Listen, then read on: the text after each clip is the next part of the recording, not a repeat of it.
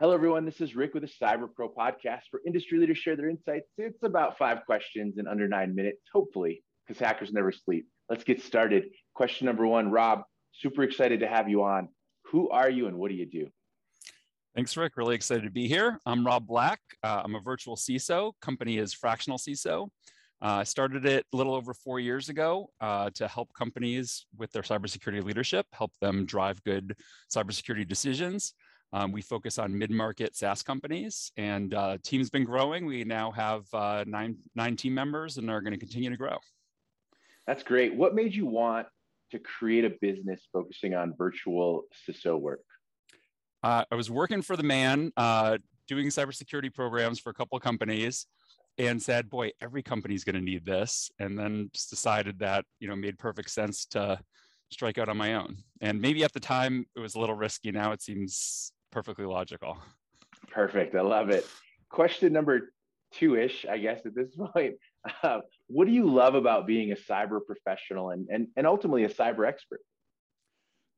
Yes. Well, I'll say I love being a cyber professional. I may be a cyber expert in some areas, but just like your dermatologist may be an expert in your skin, but not in your heart. So it was the same with cyber professionals. Love helping people. I see every day we really help our customers and their customers. We help them be more effective, lower their risk, help them go to market better because their cybersecurity program is stronger.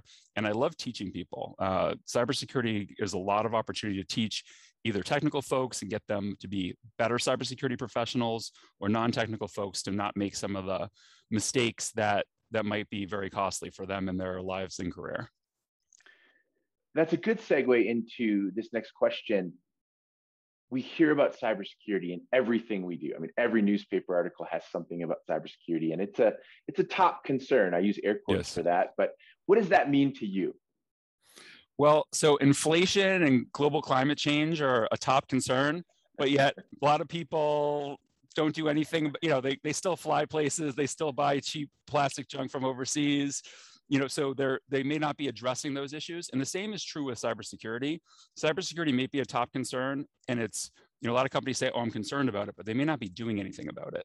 And, the question is who are the ones that are putting dollars behind it and asking key personnel in their company to focus on solving that problem. So while I agree it is a top concern, the top concern might not actually surpass, generating revenue or lowering costs, those sorts of things. That's totally fair. It's action versus maybe intent. So yes, perfect. Yeah. So here's the big question for you. What insight do you want to share with our community? Yeah. So a lot of our fellow cybersecurity professionals are incredible from a technical perspective. They are spot on doing the analysis, figuring out what to do, where we need to budget things, where we need to solve the problems.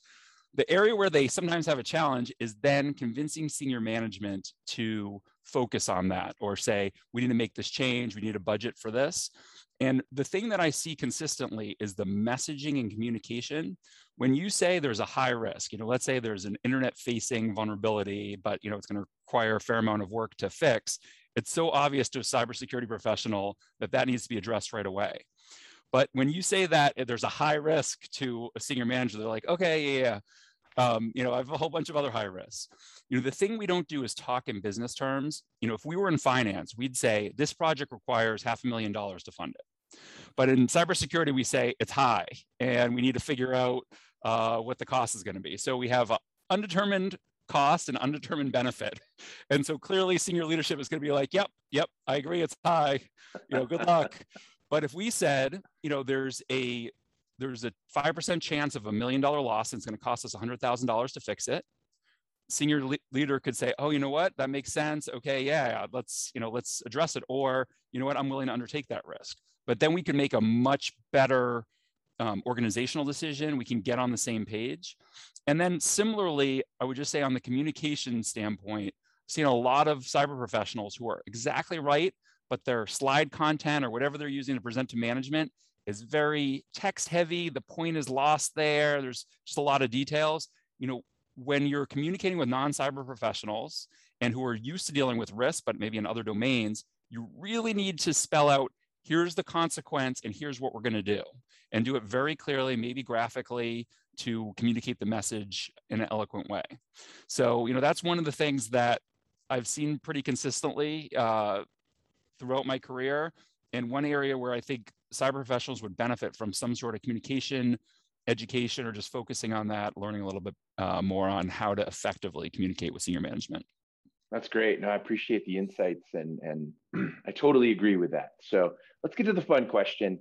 Okay. What's your favorite piece of retro technology that makes you smile? Yeah, so I had a debate between ones that are decades old or centuries old. So first I'll start with the centuries old. I love physical books. I love reading physical books. I spend so much time on the screen. If I want to relax and read a book, I would rather be reading a physical one than scrolling on the screen. And then going just decades old, I love the CD. I'm so sad about it's how it's disappearing. I still do. I burn CDs for like my kids for their birthdays, make a mix tape for them. But now I have to have like an external burner because like all my laptops that have CD burners are out of commission. And cars don't come with CD players anymore. Oh, I know. I may not be able to buy a new car. That's amazing. I love it. I love the idea of books too. I think people sometimes overlook technology as this, chips and wires thing. And so I agree with you wholeheartedly on that. So Rob, thank you so much for your insights. This was great. It was epic having you on. Rick, great being here. Thanks a lot for having me. Thanks for watching the Cyber Pro podcast. You rock. Check us out for more content.